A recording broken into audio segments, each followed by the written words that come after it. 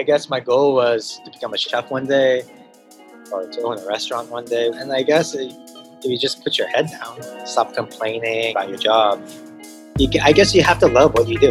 That's what everybody says, but it's true. If you like what you do and you don't mind working long hours and being sweaty, smell like food every single night, it's easy.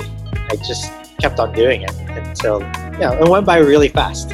Welcome to Theoretically Speaking, hosted by Victoria Herrera and Brent Javier. From the Philippines to the world, this is an interview series with creative entrepreneurs, tastemakers, and change agents.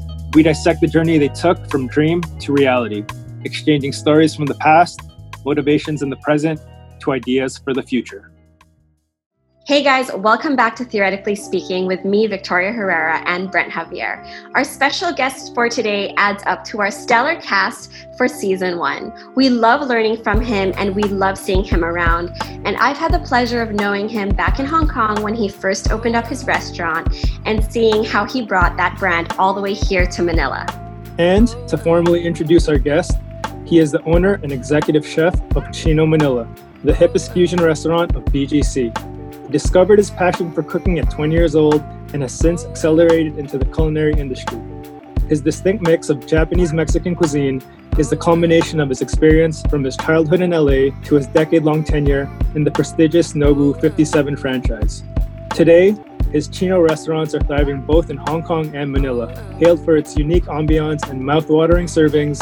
Friends, without further ado, Chef Eric Idos. Hi, guys. Hey. Hey, what's up, Eric? What's up? Nice to meet you for the first time, actually. So I haven't met Eric, but pleasure to have you here on Theoretically Speaking, and looking forward to getting to know about your journey. So let's start from the very beginning. Right. What got you interested in the food industry, and what made you decide to pursue a career as a chef? Interesting. All right. So my story is I'm from LA, born and raised. I went to school in LA. I finished high school in the Valley, and then I never went to college. I never applied for any universities and any of that. So I did 2 years in community college in the Valley, and then in those 2 years, I became a really good snowboarder. I really wanted to become a pro snowboarder from the age of 17 till 20. Was like I would pretend to go to community college, but I would really go to Mountain High or Big Bear or Mammoth and go snowboarding for 2 years. And that's what I thought I was going to be. I was like, I'm going to become a snowboarder. And I was like, it's not going to happen. There's no pro Filipino snowboarders out there. And then I decided, all right, I think I was 20, and I was like, I really have to do something. And then I was looking, I was like online all of a sudden, and I think I was like on the Food Network. I was watching Emerald, I think, or Martin Yan, and Yan Can Cook. And then I was like, I'm going to try to apply for culinary school. I searched online, then I was like, San Francisco. I like San Francisco. So I applied for the California Culinary Academy in San Francisco in 2000. I applied, and then I got in. And then I was like, all right, I guess I'm going to go to the culinary school all of a sudden.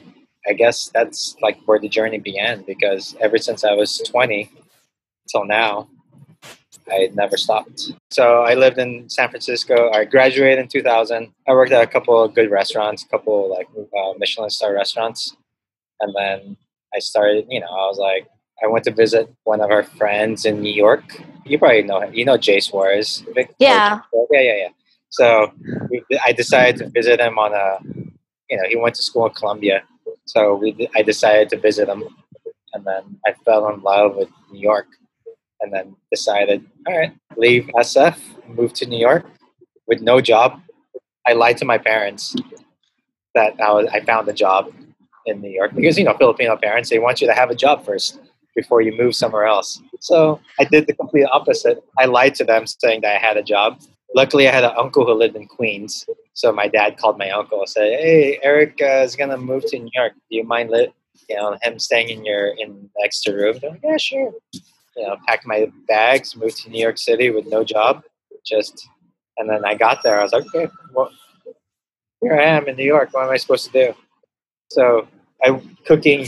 You go work at stages like interns for a day for free. So I tried all these restaurants, all these good restaurants, and then I started to work at Nobu, and that started my long journey. Began, I guess, was Nobu because I worked for Nobu for 10 years.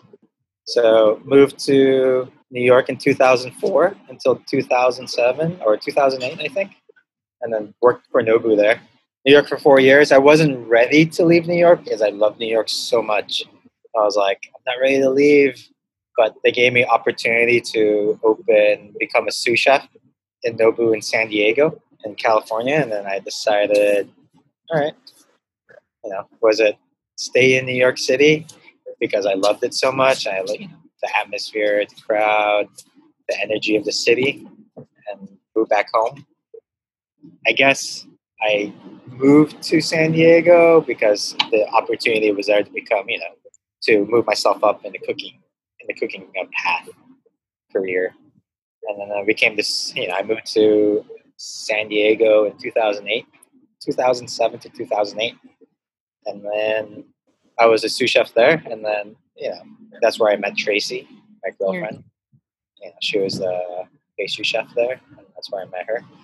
And then, San Diego was cool. It was like moving from New York to San Diego was a complete change from moving to a city and then moving to a beach town. It was like everybody was way too chill. Everyone wearing shorts, sandals, t-shirts. Everybody talking like a bra over there. I was like, it was cool. I was ready. I was like, okay, I guess I'm ready for this. And then the opportunity came that, I was like, one of my dreams was to live in a different country because I traveled before all this. I traveled to Asia, and then I really wanted to work in a different country. So, I had an opportunity. Nobu called me when I was working in San Diego. He's I'll have a job opportunity for you in Hong Kong if you want to become the chef over there. And then I was like, yes, let's do it. So basically, it happened really fast. It was like March, I could remember, March 2010. I got the call. I flew to Hong Kong in 2 weeks to do a tasting for the hotel or for Nobu over there. I guess inside a hotel. I did a tasting, and then they offered me a job. And they're like, okay, you're moving here in May. So basically, I had like a month to pack. Tracy and I asked Tracy she wanted to move to Hong Kong. She said yes. So basically, it was basically packing up our bags a couple weeks and then moving to Hong Kong in May 2010. And then I've been living in Asia for the past 10 years of my life. And then I worked for Nobu in Hong Kong for 4 years. And then in 2014, that's when I was like, I was working for Nobu for 10 years already. And I was like, okay, should I decide, to open my own restaurant or decide to change, take the leap and freaking try to open my own restaurant? And then I was living in Hong Kong for 4 years. I knew the right people, I guess. I started to have a good following and had good friends who opened restaurants like Matt from Yardbird. I had good friends already there, had a good connection. And they're like, just do it. Just, you know the right people, people who have money. And then I quit Nobu, and that's when I opened Chino. I opened Chino December 24th, Christmas Eve 2014. And then as of now, Chino's still open. It's going on 6 years in Hong Kong. And then the one in Manila I opened it in 2018. So 20 years of working and cooking and having no days off. If I could ask what clicked with you with culinary as opposed to, ending up pursue your snowboarding dreams or other dreams? I don't know. It's, snowboarding dreams was after like 2 years, I was like, all right, this is not for me. I was too much of a pussy to take big jumps and freaking try to do 720s and try to ride half pipes. I know it was just, just cool to hang out with friends. When I What started, passion was there for snowboarding? was a passion. I think it was just like all our friends. It was like hanging out with friends up in the mountain, and then you ride with them for like 6 hours a day, and you're like, all right. Something about snowboarding. I still love doing it. I still love going right now to like Niseko, at least once a year to get my snowboarding in, to get it out of me. But cooking, how I stuck with it was very hands on. It wasn't. I'm not book smart. Wasn't the smartest person in high school. I was like barely passed because I never liked reading books or studying. Culinary was more like hands on. You get to touch and feel and taste, and it was something about that I guess I liked, because it was more touching and feeling the food and using your hands instead of trying to remember something from a book and trying to study from that. It was more hands on. That's what I liked about it. I don't know what to ask yet. I'm just like, that's such, because I've known Eric for 6 years, but I've never asked that question. So for me, I'm like, I should have asked this 6 years ago. Yeah, so I started cooking when cooking wasn't cool. That's what I tell everybody. I did. Now everybody wants to become a chef because everybody thinks they can become a chef all of a sudden. Master Chef got glamorized. Exactly. Top Chef, all these shows glamorize it all.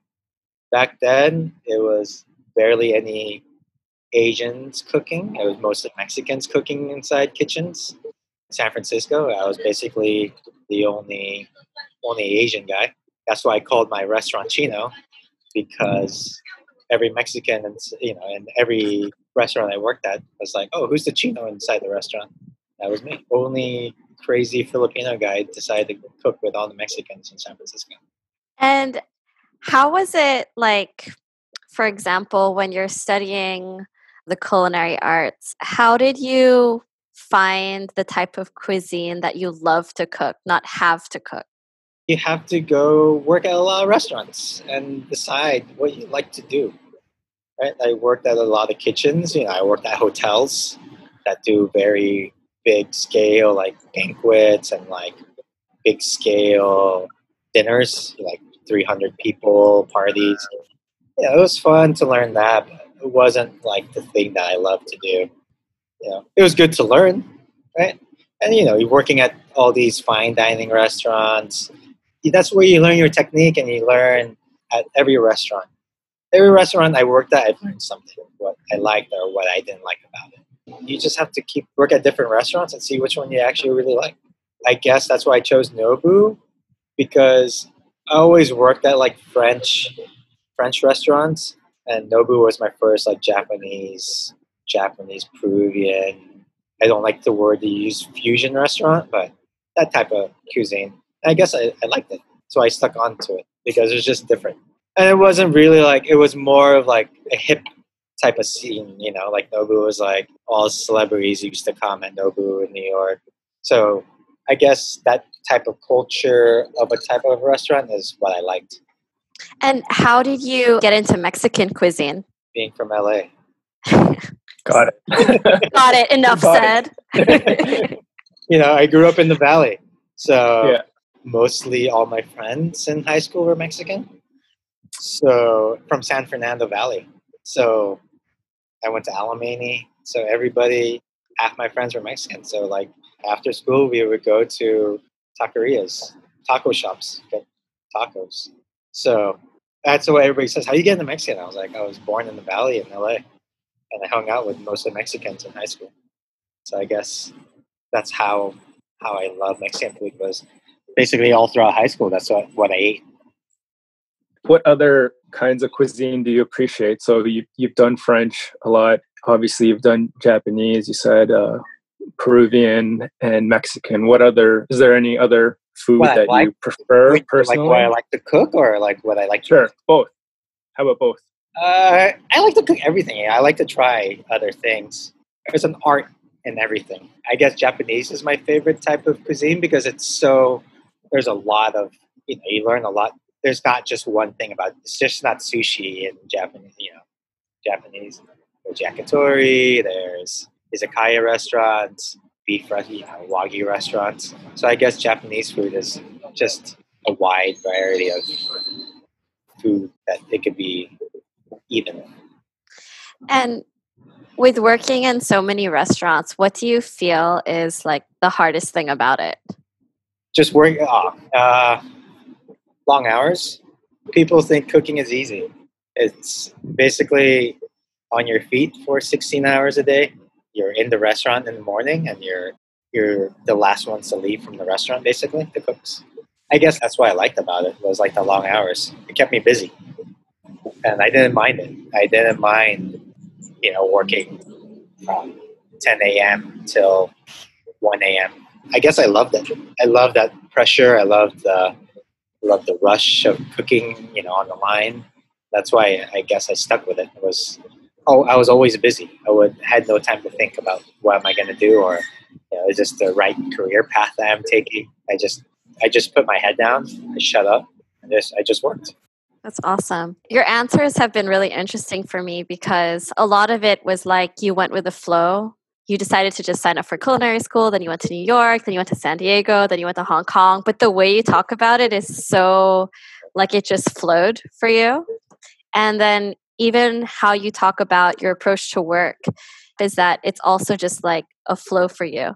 Because a lot of people, if they were to say they'd have to work from 10 a.m. to 1 a.m. standing, they'd be like, oh, hell no, right? Oh, but the way you handle everything, it seems like there's an ease to it. Were you always like that? Or I don't know. I guess cooking made me like that, was the discipline. I guess my goal was to become a chef one day. And I guess if you just put your head down, stop complaining about your job, I guess you have to love what you do. That's what everybody says, but it's true. If you like what you do and you don't mind working long hours and being sweaty, smell like food every single night, and like grease and smell like fish, it's easy. I just kept on doing it until it went by really fast. yeah. But the way you tell the story, I could also see like, I guess the way you're telling it, I'm like, must have been fun too. Yeah, of course. Being a chef is not a glamorous career, or becoming a cook is not a glamorous career. We would work till 1 a.m. or midnight and drink until like 5 a.m. and do it the next day. It was just like a complete cycle of like, I guess that's what that was fun about it, was like you had your close-knit crew in the kitchen that you didn't mind being with them all day and drink with them all night. It was like a family bond that was like I liked about the kitchen. And how do you foster and make sure that family bond in the kitchen is strong with your team? You just have to hang out with them, get along with them, talk to them, drink with them. You have to find what they like to do and what they don't like to do. But most of them like to drink. Most cooks like to drink. It just goes back to that. That's what it is. It's I usually take my cooks out. Right now and in Hong Kong, I usually take my cooks out to eat at night, late night food, hang out with them, have a bond with them.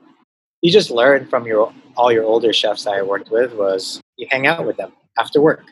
You get late night food, drink beers with them, and you just hang out with them all night. And you didn't mind, you see them the next, in 4 hours, you're back in the kitchen together and you don't mind it. With your experience so far, how has your support system been? Like, because you started like at 20 and you took like a unconventional job at the time, like were your parents supportive, or who was holding you up when you were down? Filipino parents. When I told my parents I was going to culinary school, they're like, "What? Where are you going? What are you doing?" They're like, "Culinary school." My mom's like, "What's culinary?" Like, I want to become a cook, a chef. And they're like, they really had to think about it. Of course. But at the end, your dad was for my mom was become a nurse. That's what everybody's mom says. Like, my mom is a nurse. Or my dad was an engineer. My dad's all, "Why you become an engineer? Follow my footsteps." It was hard because, they're like, "You should go back to college and try to get a degree." And I was like, "Mom, Dad, I hate school. So they're like, you're gonna waste your money on me if I get accepted to university, you probably waste my money because I probably wouldn't even know what to take if I went back to school. And then my brother was the biggest support because my brother was like, why don't you just let him do it? See what happens. Even though, my brother's, he went to UCLA, he went to medical school, he's a doctor, but he was basically the biggest supporter of me because he was the one who forced my parents to just let him do it, see if he actually likes it. Don't stop him. So he was the one who forced my parents to make me to move to San Francisco for school.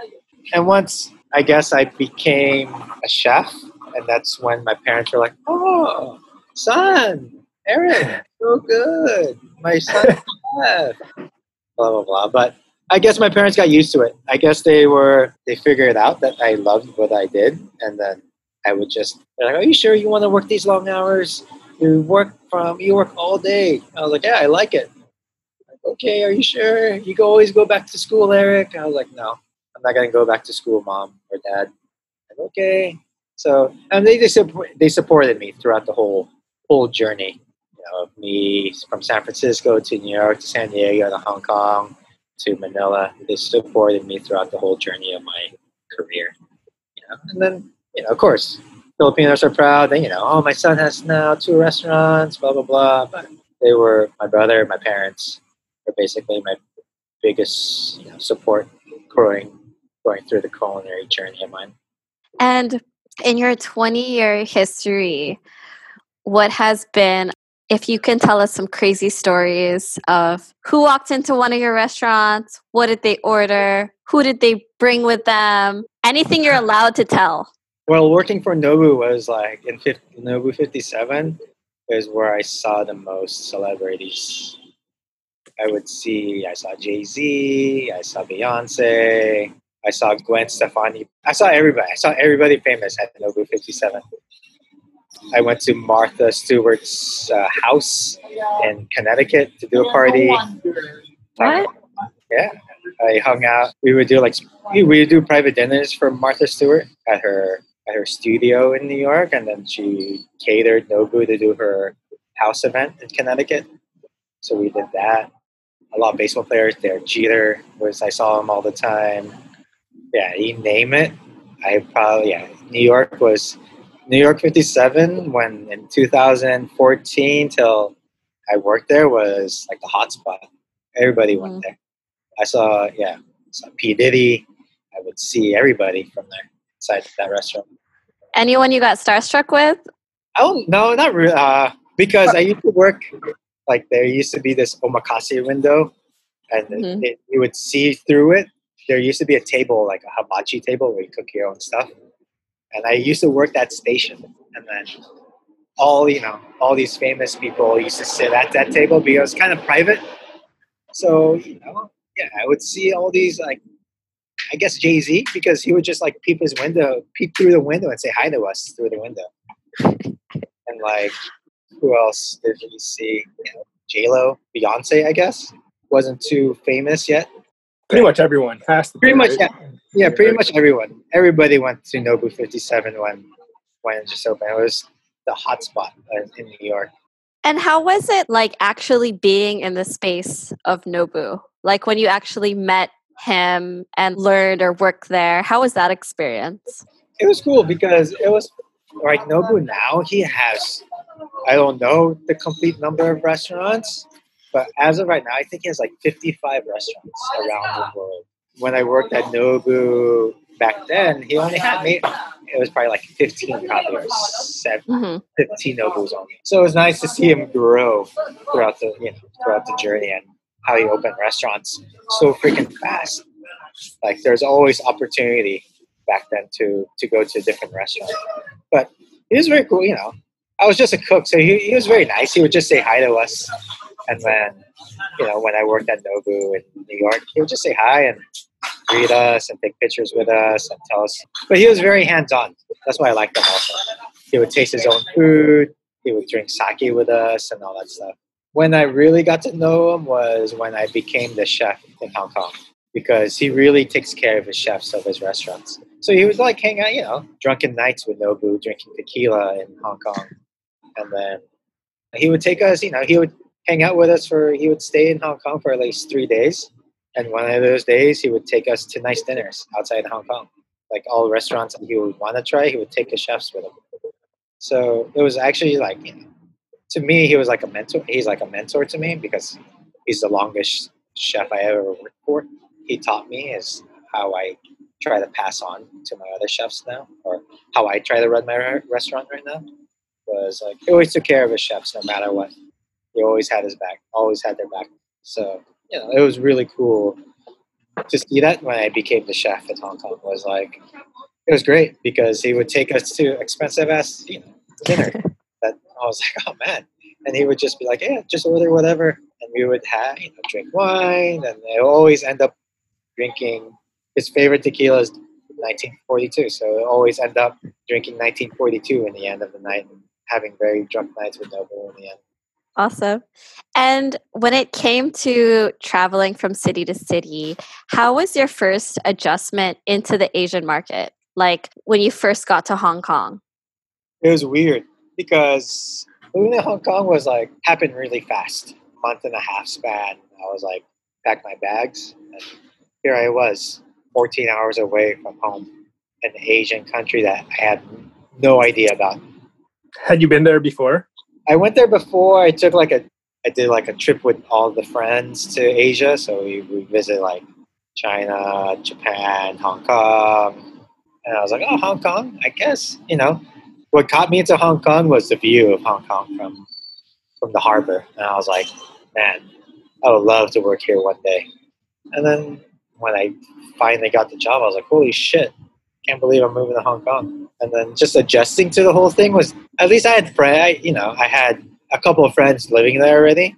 So it's pretty easy, to adjust, I guess.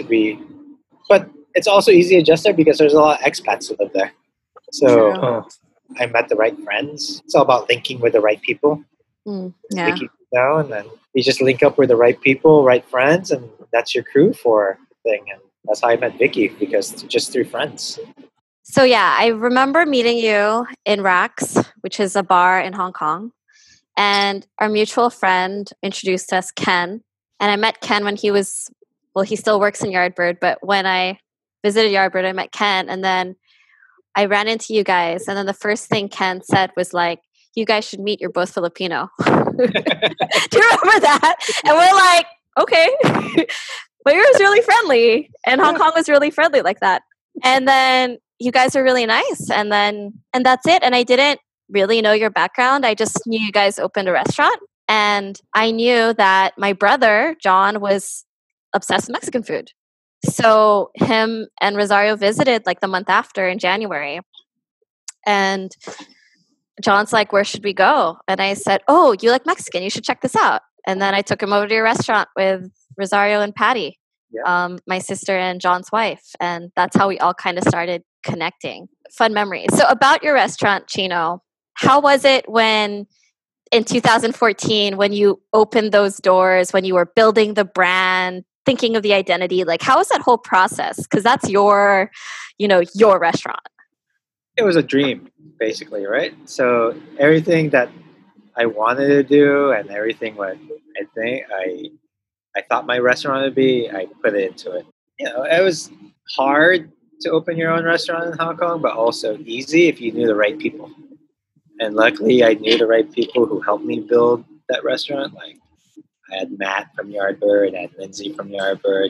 So I had a good structure behind me to help me out to do these things. Everything about Chino was everything that I wanted in a restaurant. I didn't want a very fine dining.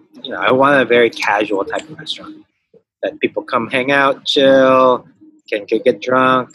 I don't want it to be. You've been there, and you've been the one here in Manila. It's very minimalistic. Yeah. It's just I let the food speak for itself. Everything that I put into it is everything how I wanted my restaurant to be. Very industrial. Plays hip hop music I like to listen to. I do the food that I want to cook because it's the food that I like to eat. Tacos, Mexican, Japanese. A lot of people, this is one of the key things about your restaurant. Everyone always asks, who puts those playlists together? Every single person I take to Chino is like, this is a good playlist. Like, who put this together? Where can I find it? So tell us that, Eric. Tell us the story behind that. Playlist is, I don't know. It's music that I like to listen to. I guess it's, it's hip hop. It's old school hip hop. And sometimes I put some, some new stuff in there just to change it up a little bit. But everything, from a Tribe Called Quest, it's the music I grew up listening to. I guess I have good friends in the, who are DJs like Vice, like Eric. Yeah. And growing up with them, listening to what they like to play at clubs, easy to put a playlist if you have a good genre of taste of music. Yeah. And if you're surrounded by people who love music, it just all goes into that. Exactly. It was good to have like friends who are DJs. And like one of the things I learned, and I felt it more when I was living in Hong Kong, like a restaurant was a whole vibe, right? It was everything from the way they greet you at the door to, of course, the food, the music, the interiors. And your restaurant always had that vibe where you could just connect, feel comfortable, talk to people, and that sort of thing. And that was like really a part of what I remember it as in Hong Kong. But how was that transition also bringing that vibe to Manila? Like, can you tell us that story? It also being different cultures. Living in Hong Kong, I got to visit Manila a lot because I'm Filipino. I have a little bit of family still here. So Tracy and I used to visit every year. From 2010, or even coming back a long time ago when port wasn't really anything. It only had embassy, I guess, back in the day, right? So seeing it grow, build what BGC is right now was like, and you see all these restaurants starting to be built, back then I was like, oh, maybe one day I'll put a restaurant up here. And then 2017, when Hong Kong, I guess there's a lot of people. A lot of people were very interested in opening Chino all over the world. When I first opened in 2014, so many people wanted me to open it everywhere because from Singapore to China to everywhere. And I guess I wasn't ready to expand yet. I was very concentrated in the one in Hong Kong. I wasn't ready to expand the restaurant yet. And then 2 years later, I was like, okay, after this restaurant settled down and I found good chefs to run my restaurant in Hong Kong, I gave opening Chino in a different country. So I don't know. I don't know why I chose the Philippines. Was I guess I'm from here. I thought that the Philippines was ready for this. There's a lot of I thought I was ready for this type of cuisine, for this type of vibe of type of restaurants. When I opened this in 2018, it was a hit. It didn't take off how I wanted it to be. I guess culture-wise, I didn't study it very well. I don't know. I thought I would be ready for it, but it wasn't. But there is that small middle that it's maybe not percentage-wise, small middle that my crowd is for here in Manila. There's not a lot of that. Last time we spoke, and that was before quarantine, you had some plans with Chino, right? Is that still going to happen, or is it going to still be? Before quarantine, we were going to change the brand of it into more what the Filipinos like, I guess. Mm-hmm. More of a straight up Mexican restaurant. We closed and then we reopened because I guess of right now it's not worth spending the money to rebrand and to remodel. Yeah, so for sure. We decided just to reopen it, I guess, just for takeout. And then when they allowed dine-in, I guess we're like, okay, let's try it again. Until this virus, until Corona goes away. And how is it right now? Like, how are you guys surviving with COVID happening? How do you see the restaurant industries? The reason why I reopened it was I wanted to give my employees or my staff jobs to make money, at least to get some type of paycheck. I can't hire everybody back, so at least I could pay some people at least instead of That's the reason why we reopened it, was to give my cooks and some of my front of the house staff a job to, to take home some money to their families and to them, instead of just them, staying at home and doing nothing. That's the main reason I reopened it. Was like I was bored also. I was like, after like 2 months, 3 months stuck in a house, I was like, I need to do something. I can't run. I can't exercise all day long and watch Netflix all day. Being on your feet all day and being quarantined and sitting down for all day was the biggest change. Yeah. Decided just to reopen it. Takeout has been really well. Dine-in, we've been open for dine-in. People are still very scared to go out. Everybody has to move on with their lives. If you guys are scared, then stay home. If you guys aren't scared, wear a mask. Just be safe out there. Do everything that you need to do to be safe. Sanitize, wear a mask. That's it. It's hard. There's a lot of restaurants closing down because it's hard to get staff to work. There's no transportation. I pick up my cooks every morning just to bring them to work. People who live close to me, I pick them up in the mornings. I take them to work and I drop them off at night. Did you pick up any new skills during this time, or like you said, like exercise? Is there anything else you were doing? I guess I new picked dishes, maybe.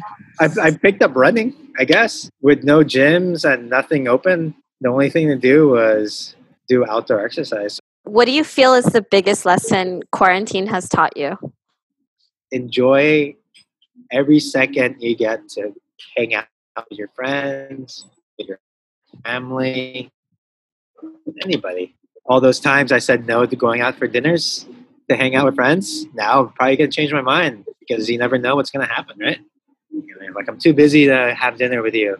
But now I guess it's like traveling, getting to see other places, try to have a life balance of work, hanging out with friends, hang out with your loved ones, hang out with family.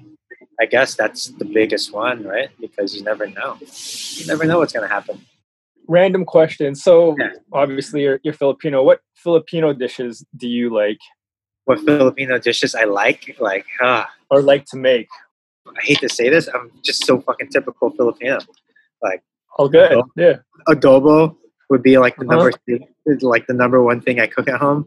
Well, that's what, when I cook at home, it's probably like sinigang, adobo. What I like to eat, because I don't want to, if I go out to eat, probably like kare, dinuguan. Damn. So that's the real stuff. Yeah, that's really Filipino. Yeah. I guess, but yeah, what I like to cook at home is like, basics. Stuff that I grew up eating. Adobo, sinigang. Yeah. Lumpia. I could find it out there to buy. That's why I go buy. I wish I cooked more Filipino food, but I don't. Yeah. All right. So just to wrap up our interview, our very last question, what advice would you give to aspiring chefs and restaurateurs in this moment, or those who are beginning their career? Don't be in a rush. Don't think you're going to become a chef the next day. Enjoy the path. Enjoy the ride that it takes you. Don't think you're going to go to culinary school and you're going to become a chef the next day. Enjoy working at different restaurants. Becoming a chef, you could go all over the world and cook anywhere. That's the greatest thing about becoming a chef is, you can open a restaurant anywhere. You become a cook anywhere. I think kids these days are more worried about, they want to become master chef. They want to become a chef all of a sudden. Take your time and enjoy the ride. Enjoy every step. That's why I tell everybody, don't be in a rush to become executive chef. Become a cook. Become a line cook. Enjoy it. Enjoy working long hours. Enjoy everything about it. If you really want to become a chef one day, because that's what it is working those long hours and grinding. I've learned was like, enjoy the ride. That's it. So thank you so much for sharing your lessons and your stories. And we can't wait to all head over to your restaurant. And yeah, you know what I'm going to order, Eric. I know you know it. You know, I ordered the same thing for 6 years. So, Here. yeah, the chicken tostada. Yeah, chicken and egg. Still here. Chicken and egg, yeah. Same thing. And I can't wait for our team to go there and to experience the Chino vibe. And I just want to say that when you talked about you reopening your restaurant again for your team, that was really inspiring. And I hope that whoever's listening to this, if you're a business owner and you're doing these types of things, it's a great lesson to listen to also. So thank you again, Eric, for being on our show. Thanks, B. Very nice meeting you, everybody. Yeah. Just want to say it was nice to meet you again. Hope we get to connect when I get back to Manila. Yeah, for sure. Wish you all the luck with everything that's happening, and thank you again for the time and sharing all your stories and insights on the business and enjoying the grind, enjoying the process, whatever you want to call it, and just keeping it very real. You know, you didn't fluff it up or make it look too glamorous. You just told it as it was, and I appreciate the honesty, and thank you for everything. Thanks, guys. And that was it. Thank you so much. I hope you guys enjoyed this episode. Don't forget to share it with a friend. And while you're at it, follow us on Instagram at NextTheory, at Victoria_Herrera, and at Brent Javier.